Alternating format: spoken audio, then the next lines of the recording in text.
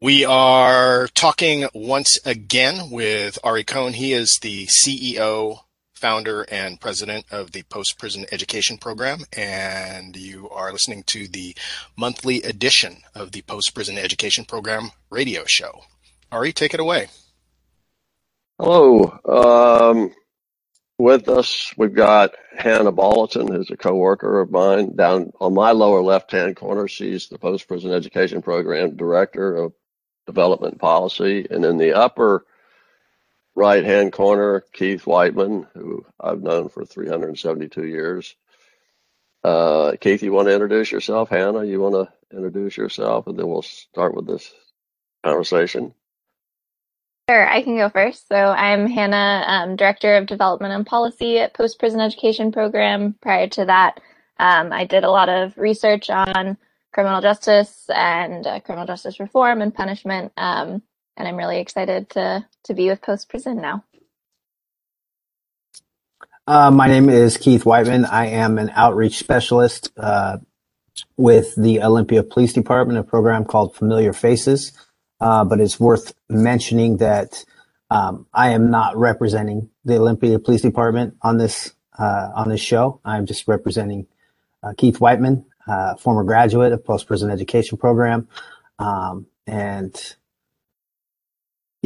someone who's reaped the benefits of an awesome program and an awesome mentor in Ari. So, yeah.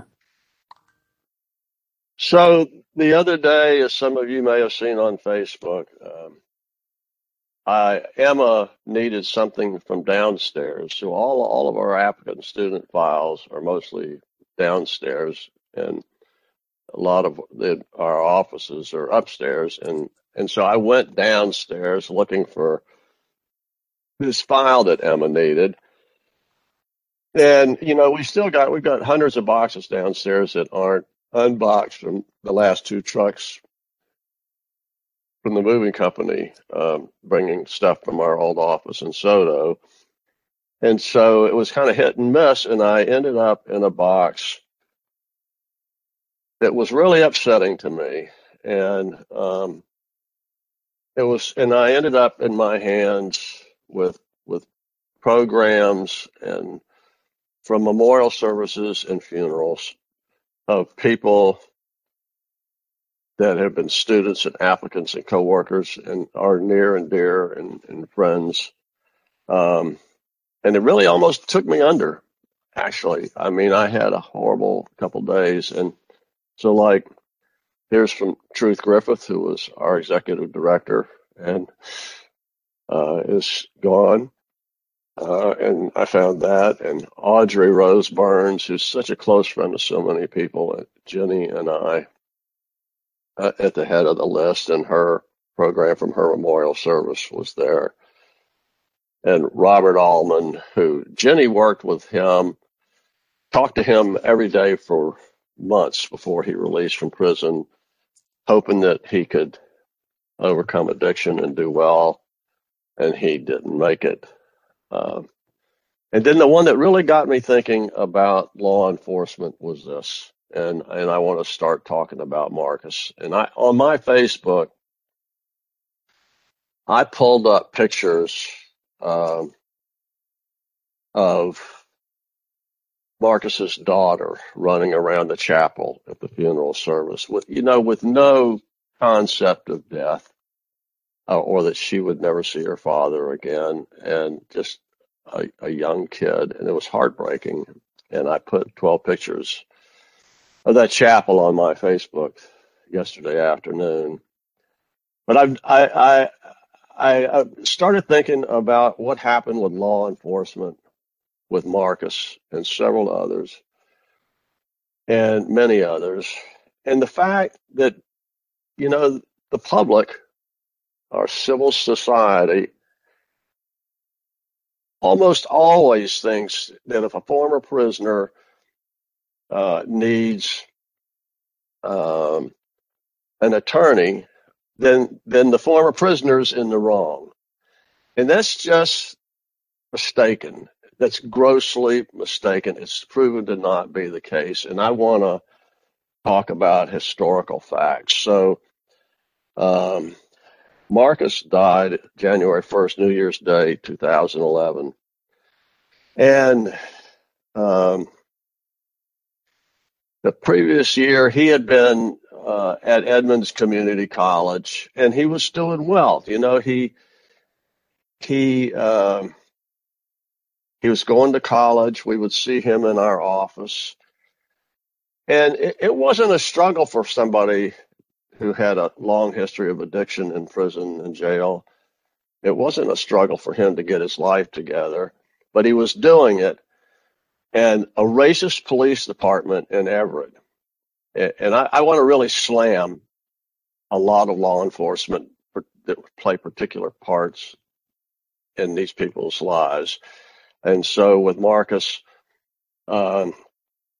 he made a mistake which wasn't a mistake. He parked in a parking lot where 1 or 2 days before there had been a call from a woman to the Olympia Police Department about an attempted car prowl. And so, an emphasis on several days earlier was the call about the attempted car prowl. And then 2 days later, Marcus, a black man, right? And I used to tell, we tried so hard to get him and Les Favors and others. And to this day, we try to keep people of color out of Snohomish County because it's a racist hater community, that I have no respect for and totally disrespect for lots of reasons. But here's Marcus, a black man, parks in the parking lot where 2 days earlier there had been a report of a car prowl, and he got arrested.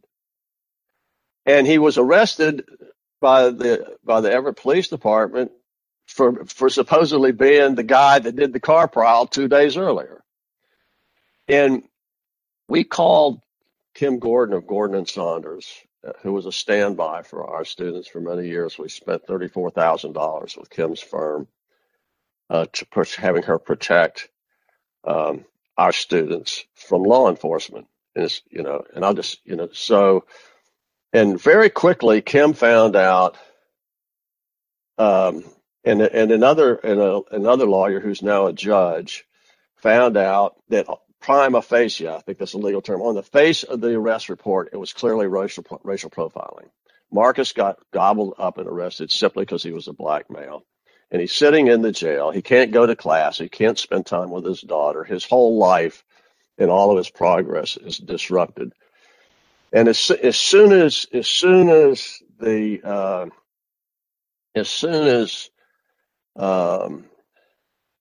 police report was examined, and the prosecutor's office in Snohomish County looked at it, they admitted it was racial profiling. On the face of it, they said it was clearly racial profiling and it was a bad case. And they were pretty quickly willing to file a motion to dismiss the case against Marcus. But then it popped up, there was a felony on the computer system from Pierce County.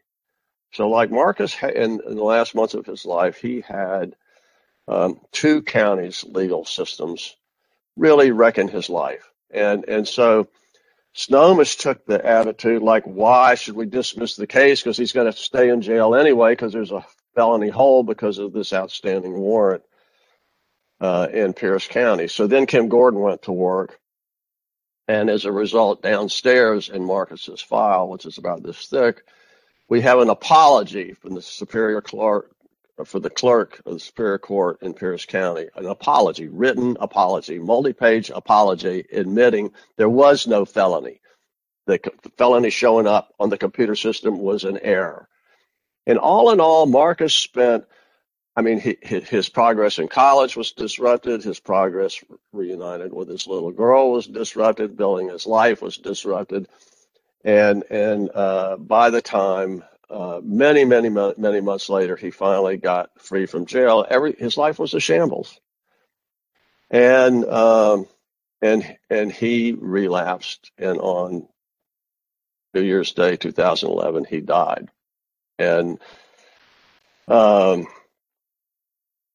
and all I personally, I hold in my mind, law enforcement is responsible for the fact that Marcus's progress rebuilding his life was brought to an end with him being jailed on a racial profiling case, and then continued to be destroyed and devastated by him being held in jail because of another law enforcement error, and that was out of Pierce County. And I invite anybody to come by here. Our office is closed to the public because of COVID, but I'm willing to work out double masking and 14-foot social distancing, and maybe let somebody in that I know and trust into our conference room and slide Marcus's file across the table, and you can read the records on him. But he's gone. And at his funeral, I watched his little daughter literally dance around, and it was heartbreaking. And so, but I guarantee you, when he was sitting in the jail, most members of the voting public and elected civil society had it in their head, black male in jail, he's done something wrong. And the only entities that had done anything wrong were law enforcement in Snohomish, and law enforcement in Pierce. And a man's life is over.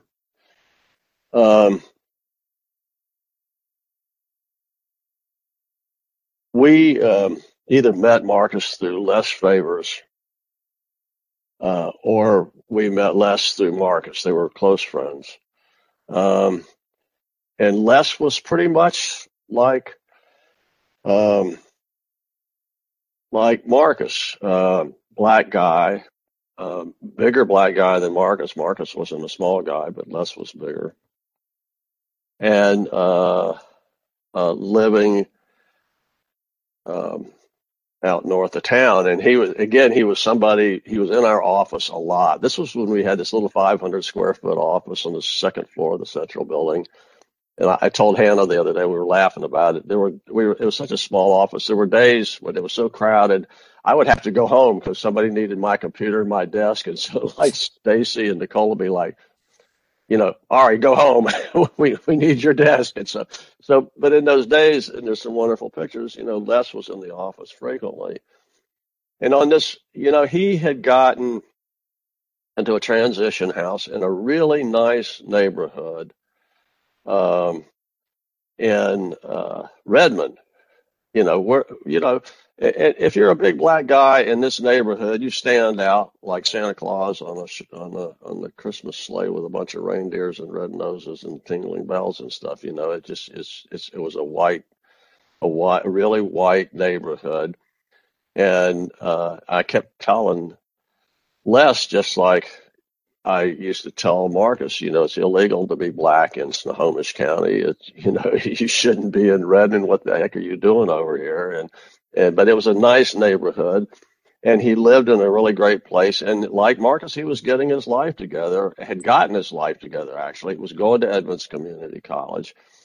And the thing that happened with Les was, to get home in Redmond from Edmonds Community College, he ended up coming downtown Seattle and changing a bus like within the block where our office was in the Central building for 14 years. And so he would pop in and say hello. I mean, just darn near every day he would pop in and he would say hello. And to Stacy and Nicole and me and Georgina, and then he'd pop back down, get on the bus, and head home to Redmond. So on this particular day that I want to talk about, he had come by the office, and he was all upbeat. School was going well. He's in a nice transition house, and he was he was doing great. And he'd gotten in a nice apartment,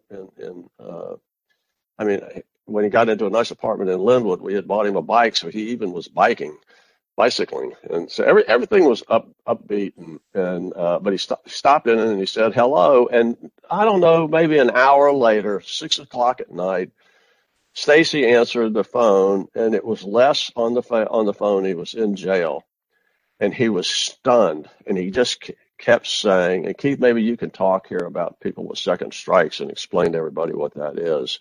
But Les had 2 strikes, and another one would put him away for life. And he when Stacy transferred his call to me, he just kept saying like a broken record. He was in disbelief. He's like life without. He kept saying, Ari, life without. I'm facing life without. And Keith, you want to talk about 2 strikes for a minute, and then I'll come back and tell you the rest of what happened and how he got arrested and how the case played out. Well, I mean, I could speak a little bit to that. It's time stops when you hear that phrase, and only somebody who's sat in a 9x12 concrete box can kind of understand what that feels like. A fear grips you like nothing you've ever felt before. If you can imagine being taken away from, having your freedom taken away and being taken away from your family, friends, loved ones, and everything you've ever cared about. It's not a good feeling. So I can totally relate being into like a stunned stupor on, I could see myself doing the same thing, in that situation and not being able to think about anything other than the fact, that I'm looking at life without. So Washington State has 3 strikes, law. And so if you, in certain crimes qualify as being a strike and certain ones don't. And Les had 2 strikes. So if he got a 3rd strike, which this arrest that he had that evening would have constituted, then 3 strikes, you're out and you're going to prison for life. And so that's why he wasn't demoralized. He was like disbelieving because he had done nothing wrong. And so, but he just kept saying like, Ari, life without. And so the Defender Association used to be on the 8th floor of the Central Building, right above us. And I knew Florence Mickelson, I knew Bob Baruchowitz, I knew Lisa Dugard, all the people who were the directors and executive directors of TDA, and I knew the felony supervisor, became a very close friend of mine who unbelievably sadly died from suicide a couple of years ago. And so I reached out to TDA and paved the way for them to get a guy who I felt was one of their very best felony lawyers to represent Les.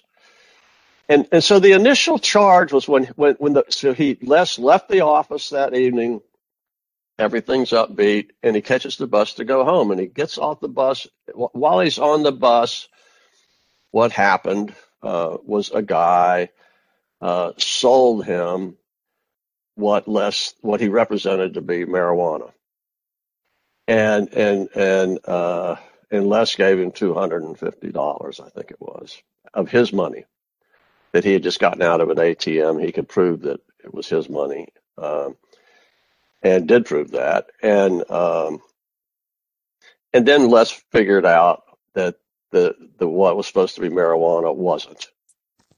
And it was, it might have been tobacco or dried grass or who knows, but it wasn't marijuana. And so Les made the guy give him his $250 back. And so the guy called the police department and claimed that Les had stolen $250 from him as opposed to the truth. And when Les stepped off the bus in Redmond near his transition house, 5 cops threw him to the ground. I mean, literally threw him to the ground. And they put in the police report that Les had used box cutter. And I think Keith and I were talking about this the other day. This, if you remember 9/11 and that plane that went down in Pennsylvania, the kidnappers or whatever, the terrorists, whatever you want to call them, that captured that plane, used box cutters. That was and so there was no more hot button word in the world at that time than box cutters. And the police put in the police report that Les had used a weapon, so that made it be a strikeable offense in the process of stealing this $250, which he hadn't stolen. It was his money from this guy. And that the weapon was box cutter. And you know, when I came out of prison 130 years ago and worked at REI in the hiking boot department, I mean, I've used box cutters opening boxes and boxes of hiking boots. They're no joke. They're scary. They're you know, they've got razors and it's a scary thing. And but so the police use this really hot button language and said that Les had used a box cutter in this robbery of $250 from this guy. And so then very quickly, Les is in the King County Jail. And immediately, I thought I had a working relationship with Dan Satterberg, the King County prosecuting attorney, who I found to not always be honest and to just be a pure politician. And pretty much will say anything to the voting public to get reelected, and he'll tell you he supports help for people suffering mental illness if that'll get a donation for his campaign, or he'll tell you he's empathic about people suffering serious mental illness. He'll say the things that people like me or public defenders want to hear, but then his actions, in fact, look at my T-shirt, Mike, you know, our routine. So can everybody see my T-shirt? Can you see it? And it's basically actions speak louder than words. So I'm not going to judge you by what you say. I'm going to judge you by what you do. And so I wrote Dan Satterberg, and I just said, I'm like, Dan, this guy, we know this guy in my office. We know this guy. We know Les Favors. There's no way he hijacked this guy out of $250 cash on a public bus. It just didn't happen. He was in our office 20, 30 minutes before this event even transpired. He was fine. He was focused on his education. He was just doing well. This is just not true. There's no way that he used a box cutter to steal $250 from anybody on a public bus. And I asked Dan to believe us. And to work with us and the lawyer that TDA assigned to have Les treated fairly, which at the start included releasing him so he wouldn't miss any more classes and not holding him in the jail. And Daniel Satterberg, I hope he listens to it. I've tagged him on Facebook. He knows what this conversation is going to be about in this radio show. He chose to believe the outrageous police report from Redmond Police, and Les stayed in the jail for months and months and months and months, and I think it was 8 months before he was freed. And the way he was freed was, I had the lawyers continuously trying to get this box cutter, you know, like with discovery, like, let's see this weapon, right? And the Redmond Police Department fought tooth and nails and delayed, coughing up this evidence, right, that held Les in the King County Jail for the better part of a year. And finally, the lawyer got the supposed box cutter, right? And guess what?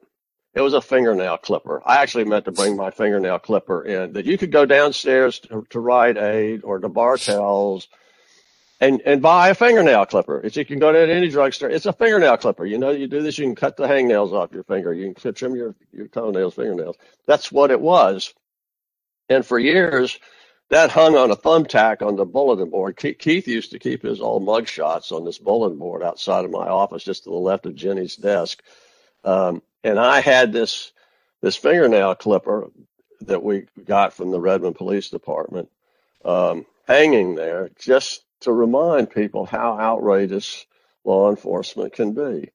But once the lawyer got his hands on this supposed deadly weapon box cutter, then the felony case was vaporized by Satterberg and his hordes, and Les walked free that day. But he was. But so again, when he was arrested, any member of the voting public would have been in general. Most people of the voting public, most people in our civil society would have believed, oh, big black guy, that's all true. He's in jail. He must have done something wrong. And he hadn't. And we're 25 minutes into this, and I've got 4 more things I want to hit on, and I want Hannah and Keith to interrupt me if I'm going to quickly talk about the next one. This is in sort of chronological order. So, well, I kind of want to intervene because I'm so torn down the middle.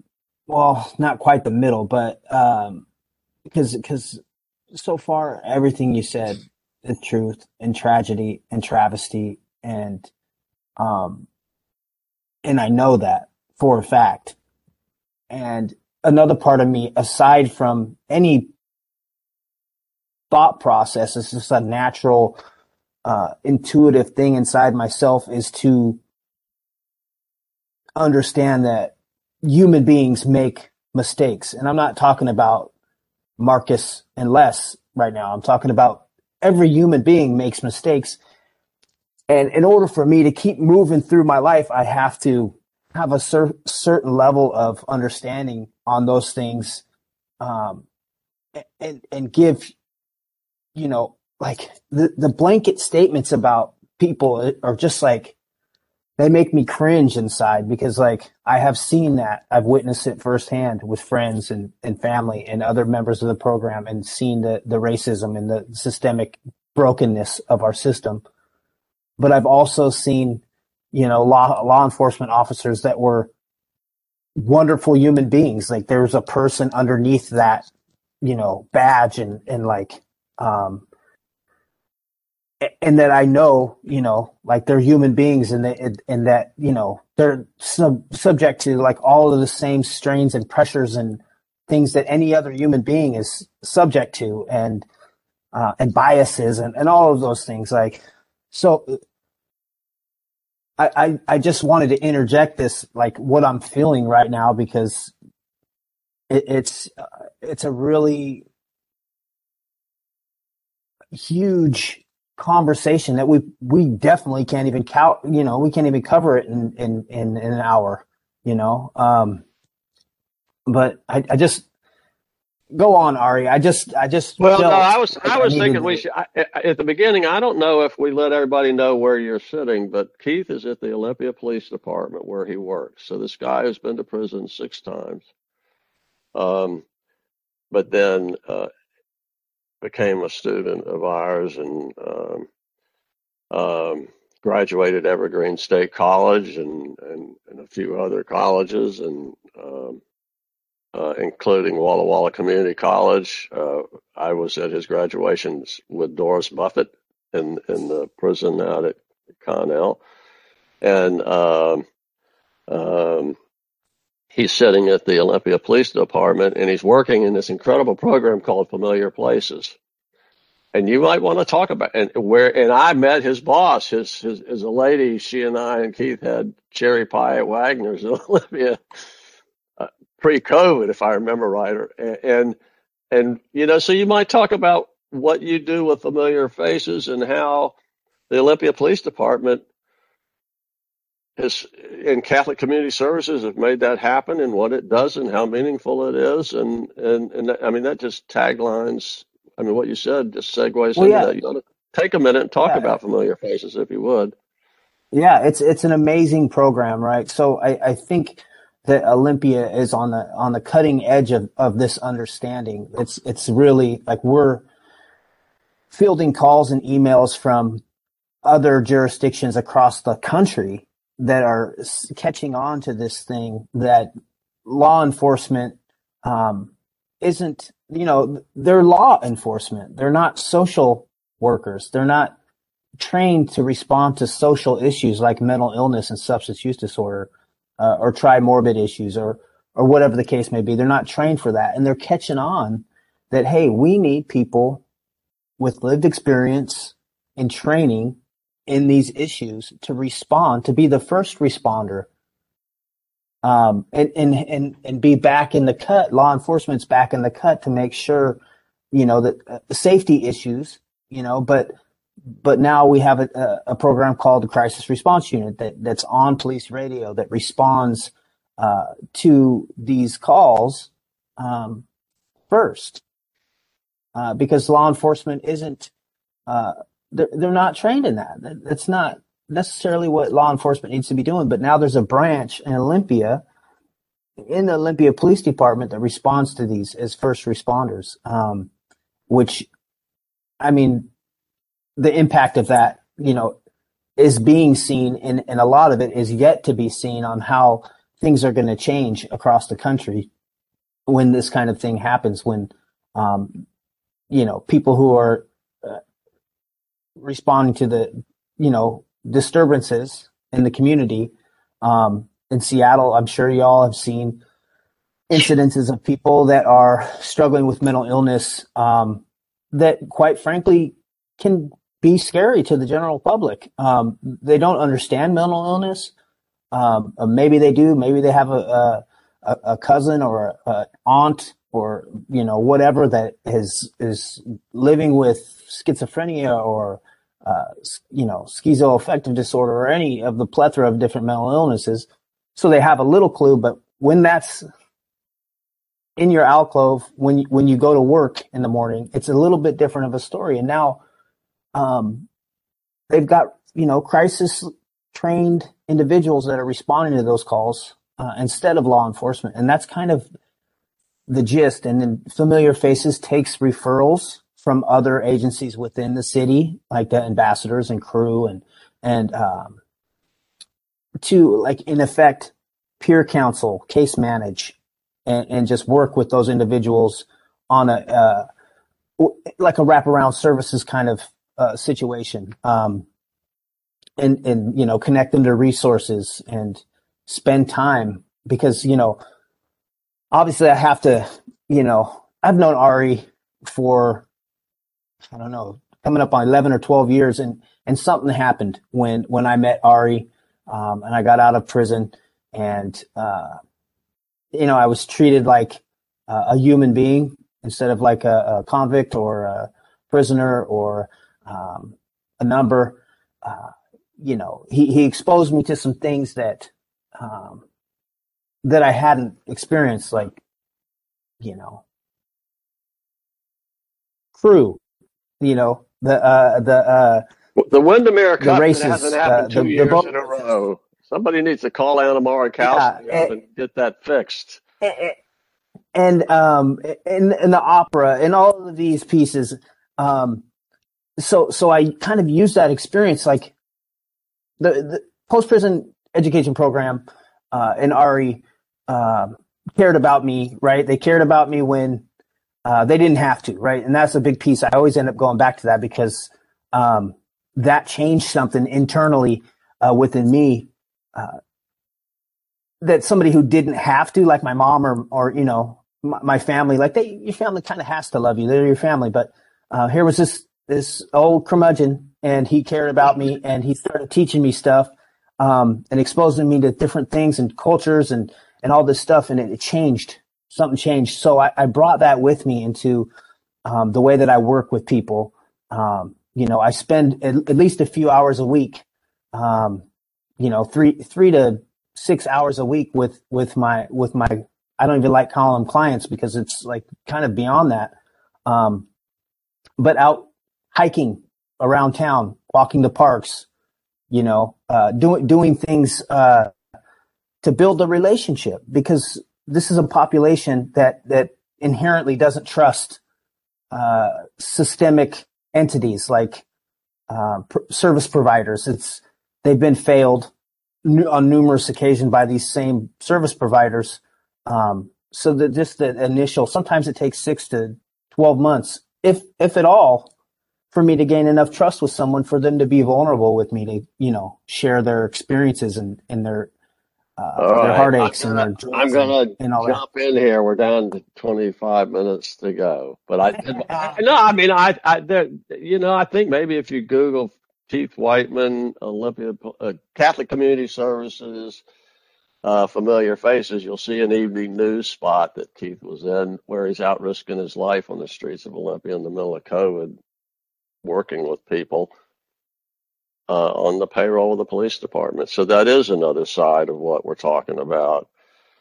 It certainly hasn't been the side that I've encountered since 2005. What I've encountered is Marcus Taylor and Les Favors. And I want to talk about Gina McConnell now. And then I want to hit Felicie Cayo Jr. And then I want to talk about this Assistant Attorney General, who I think a psychiatrist told me a week ago. She thinks it sounds like he suffers from what's called little dick syndrome, or maybe in a more proper term is little penis syndrome. You can Google it. It's actually a mental thing that arises out of self-esteem, and so people act like idiots. Napoleon complex. It's a little bit like that. Yeah. And then so the University of Washington had a post-prison education program class in the winter quarter of 2012, and Jenna Melman and I selected the 10 of our students that would be in that class, matched up with 30 honors program class students, all of whom were spectacular. And one of the people we put in there was Gina McConnell. And after we wrote the syllabus, it was really cool. And we chose the lecturers. So one week we focused on LFOs, and we had Lisa Dugard talk. And Larry Gossett, back then he was president of King County Council, and Lisa was still with TDA as I think then she was was deputy director under Florence Mickelson. And so that week and that lecture was on LFOs, legal financial obligations that former prisoners are saddled with by the courts. And after the lecture's over, then the class would adjourn if they wanted to one of the honors rooms and sit down, and they could have just this informal conversation with the lecturers and ask questions. And during this Q&A, Gina McConnell, I'll never forget it, was sitting in the back room, in the back of the room, and she just quietly popped up, and she said that Snohomish County Prosecuting Attorney's Office was trying to have her arrested, to have her probation with the DOC violated for non-payment of LFOs that she had paid. One of the real horror stories of law enforcement. This is where I want to use. I have so much trouble, Mike, with not being able to use the F word. It's like if I say it in Hebrew, then nobody knows what I've said. What can I do? Then the FCC won't swoop in and shoot you. But anyway, aside from what happens to Marcus and Les and other people, and the other aspect of what happens is this small nonprofit that's always underfunded. Has to spend money on lawyers to get things straightened out. So Gina popped up and she said that Snohomish County was trying to have her arrested, have her probation violated for non-payment of LFOs that she had paid. And I just said, see me after class. And the long and the short of it was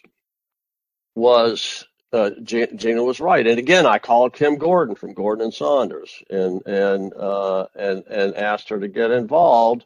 We spent $6,000 proving, which was Kim Gordon always discounted. It wasn't pro bono, it was low bono. That's what we called it. And, so it's like instead of right now, she's probably $600 an hour and worth every penny of it, but back then I think she might have been $360 an hour. And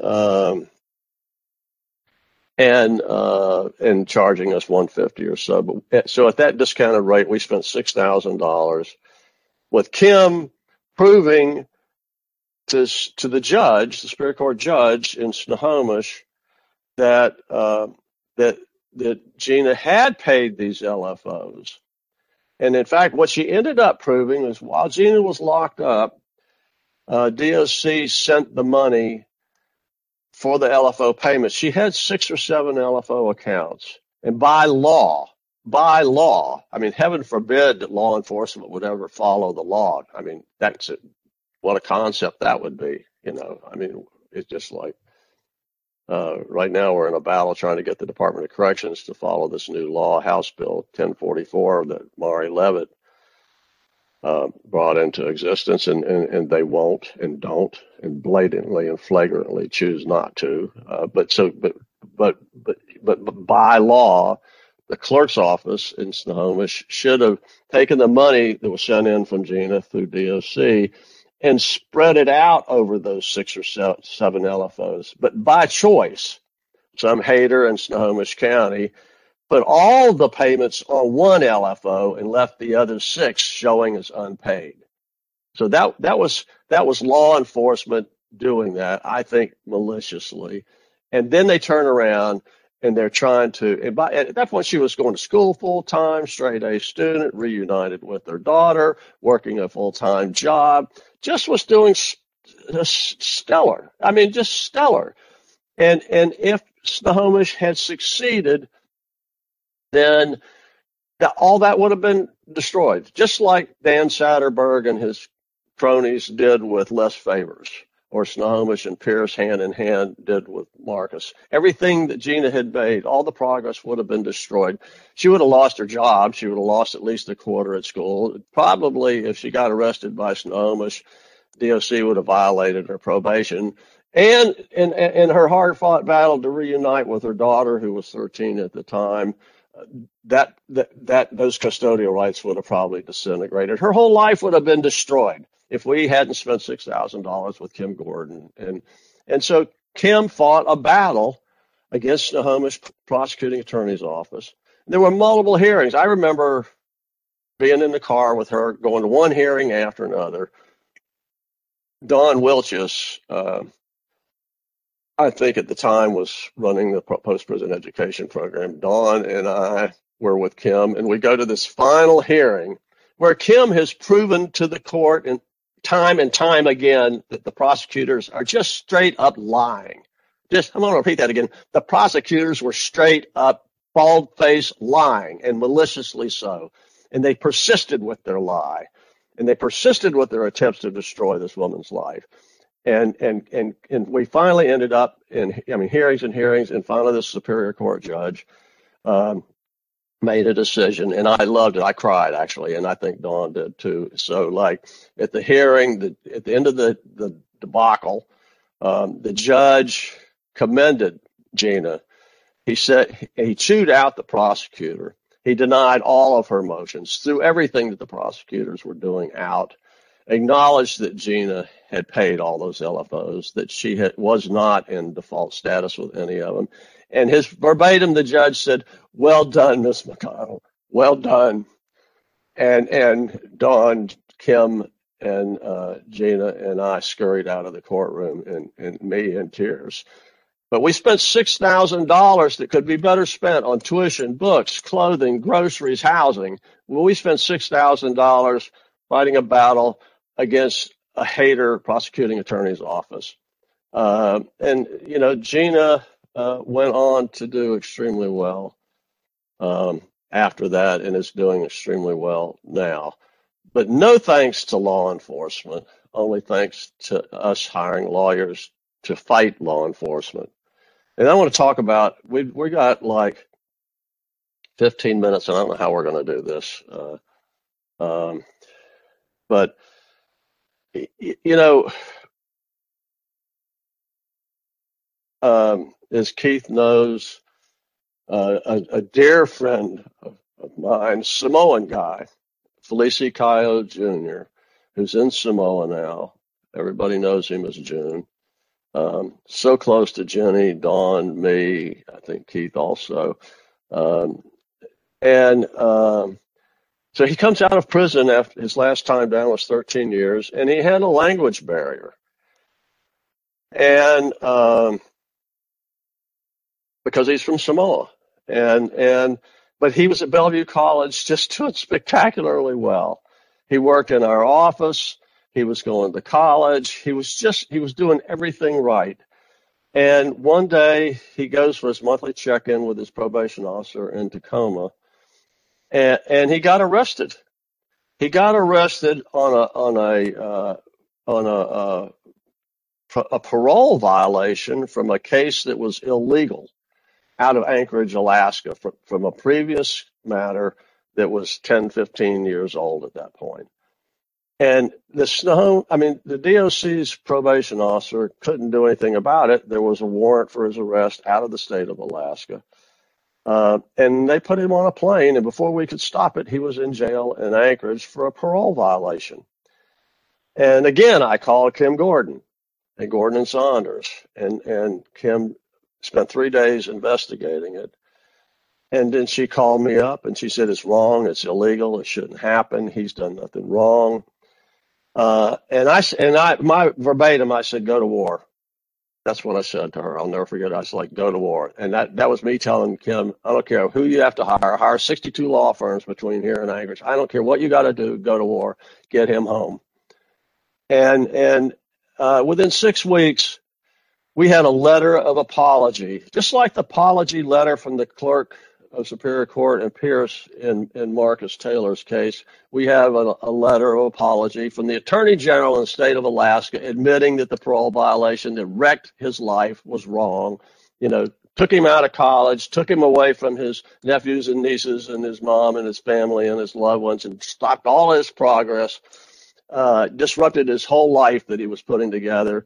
The Attorney General admitted that it was all wrong, and they drove June to the airport, and then Jenna and Dolphy and I caught Link, and we went to the airport, and we stood there as June came off the plane from Anchorage, and watched his nephews and his brother and niece and family members and loved ones, grab him and hug him and love him.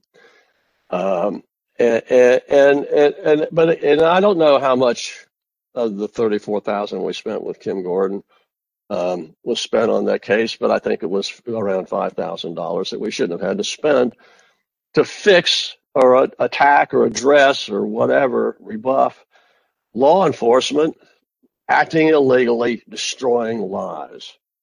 And so that's what we've seen. In one case, in the 14 that we involved, Gordon and Saunders, there was only one case where our student was in the wrong and law enforcement was right. 13 or 14 cases, law enforcement had acted horribly and frankly should have been prosecuted. And, even today, it can happen in other ways. We're down to 48:33, so I'm going to trap this. I'm going to beg Hannah to chime in. So, Hannah's the one that chases all the dollars that enable us to do what we do so well, and overcome deficits that are created by, outrageous prosecutorial misconduct, police misconduct.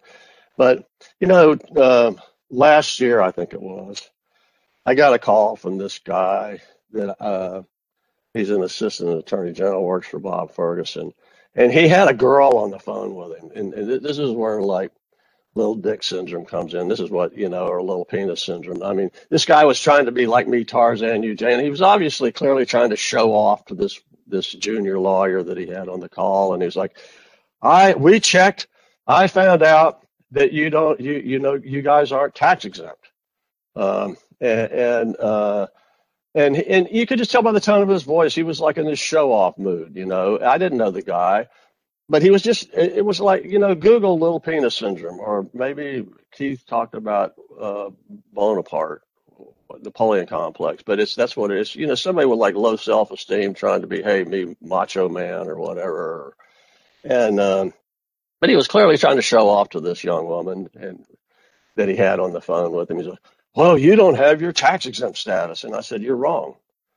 And so we had the letter of determination for had just been updated by the IRS. It had been sent to Howard Donkin, our CPA at Jacobson Jarvis, and I had it in my Outlook from Howard Donkin. And so during that conversation, I forwarded it to him.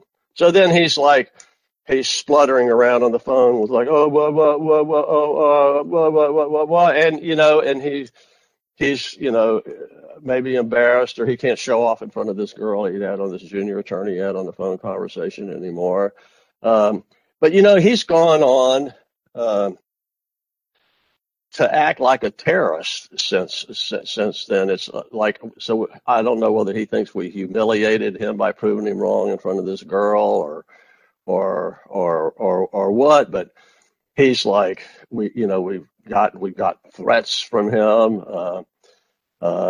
He writes letters asking questions, and it's just like, it's kind of like little Dick syndrome gone wild. And I've actually talked to a psychiatrist about it, and I didn't know that term, but she suggested it. And a partner in a very big law firm here in town has described this guy as a rogue assistant attorney general. But a big part of my time for the last year has been contending with this guy who represents law enforcement acting as a terrorist against a nonprofit that's done nothing but good for 16 years, along the lines of what we've discussed. And so that's another form this can take. It's just like, and then the overriding problem that Hannah has to deal with daily is offsetting the fact that in 2019 we couldn't grant right because our tax exempt status was suspended, and that was due to an IRS error.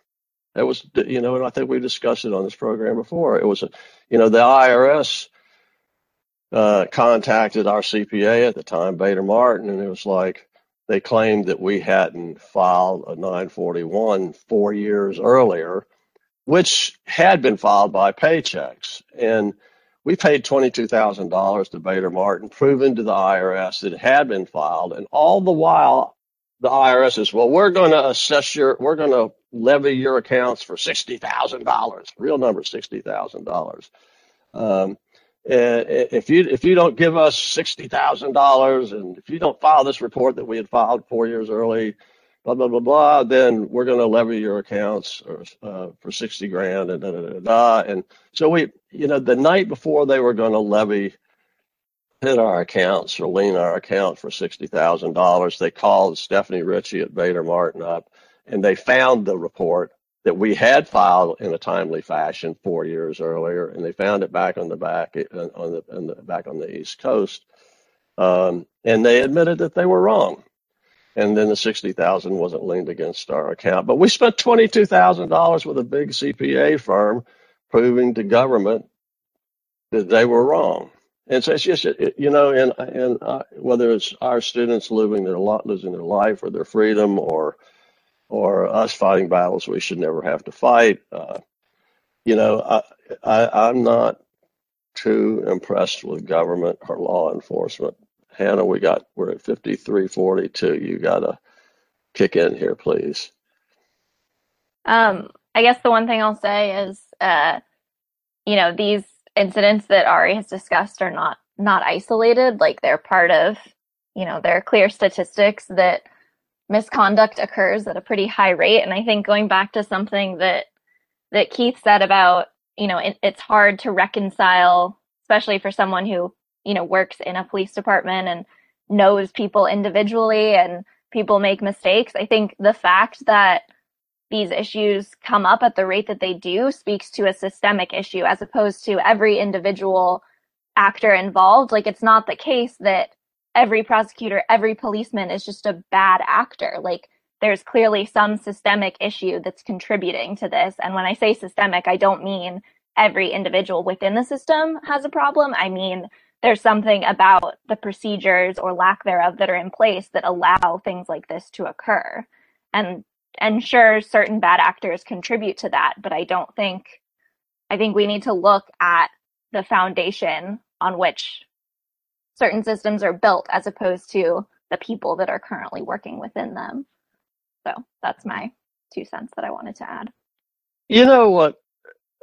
Hannah and I and Emma Hogan um, and others in our office have been for months in something of a war with the Department of Corrections, much to my surprise. I mean, because the person who was just appointed as secretary, I've considered as a friend, and I've considered Cheryl Strange not only to be a friend, somebody I've known her for years, and I would think that she would never allow what's going on to go on, but it is. And what's going on is, as we discussed on I think the last radio show, is that the Department of Corrections intentionally, purposefully is blocking prisoners from programming. So with front facing the public, the DOC will tell legislators and the governor and anybody that'll listen or read their website, oh, it's like we're this wonderful agency helping people rebuild their lives and rehabilitate and change from criminal behavior to doing good things. And in reality, again, my James Baldwin T-shirt, action speaks louder than words. I can't believe what you're saying because I see what you're doing. In reality, and they've admitted it, they're absolutely blocking prisoners from programming. So you can't program in order to put yourself in a position to do well. You can't get into an educational class. And what makes it even more flagrant than ever is Maury Leavitt, a member of the House of Representatives, passed a bill, House Bill 1044, and the League of, I don't know if the League of Education Voters, but what's Jess and Melissa's organization, Hannah? Let me look real quick so I don't mix it up with League of Education Voters. But they worked with the legislature to get House Bill 1044 passed, and what that does is it basically requires that the DOC, so it's the League of Women Voters of Washington that I'm talking about and thinking about, and so Maury's bill 1044 made it possible and made it law for the DOC to have people with long sentences be able to program. But the DOC is ignoring that law that's been signed into law by the governor and not letting these men and women program, not allowing them into educational classes. So it's just like it's another way where you see law enforcement not obeying law. In 2007, the first real major policy battle I had with DOC was they had 1,200 fathers or prisoners in out-of-state for-profit prisons, and their own policies was that they couldn't ship parents to out-of-state prisons. But they had done it. They had prisoners in Arizona, Minnesota, and Oklahoma, despite their policy. And we went to war, and we got the legislature involved, and we finally stopped it. But it was mind-boggling to me that we had to fight to get the DOC to obey their own rules and regulations. It's just it's like I think what Hannah was saying it's systemic. It's the systems, and not so much the people, but it's also the people. You studied that in college, and you wrote a paper on it. Hannah, like, what's the answer? There is no obvious answer. There's a lot of things that need to be fixed. Yeah. So I'm just going to hold up Marcus's program thing again and invite you all to go to my Facebook page, and you'll see 12 photos of him with his daughter and then his daughter in the funeral chapel. It's heartbreaking. And I think it needs to stop. It needs to stop. And I don't know. So we'll end this in memory of Marcus Taylor and Les Favors, who's still alive and well. Marcus is not. June out in Samoa and all that Alaska did to him, and Gina, all that Snohomish did to her, and hope that it stops. Thanks, everybody, and we'll see you next month.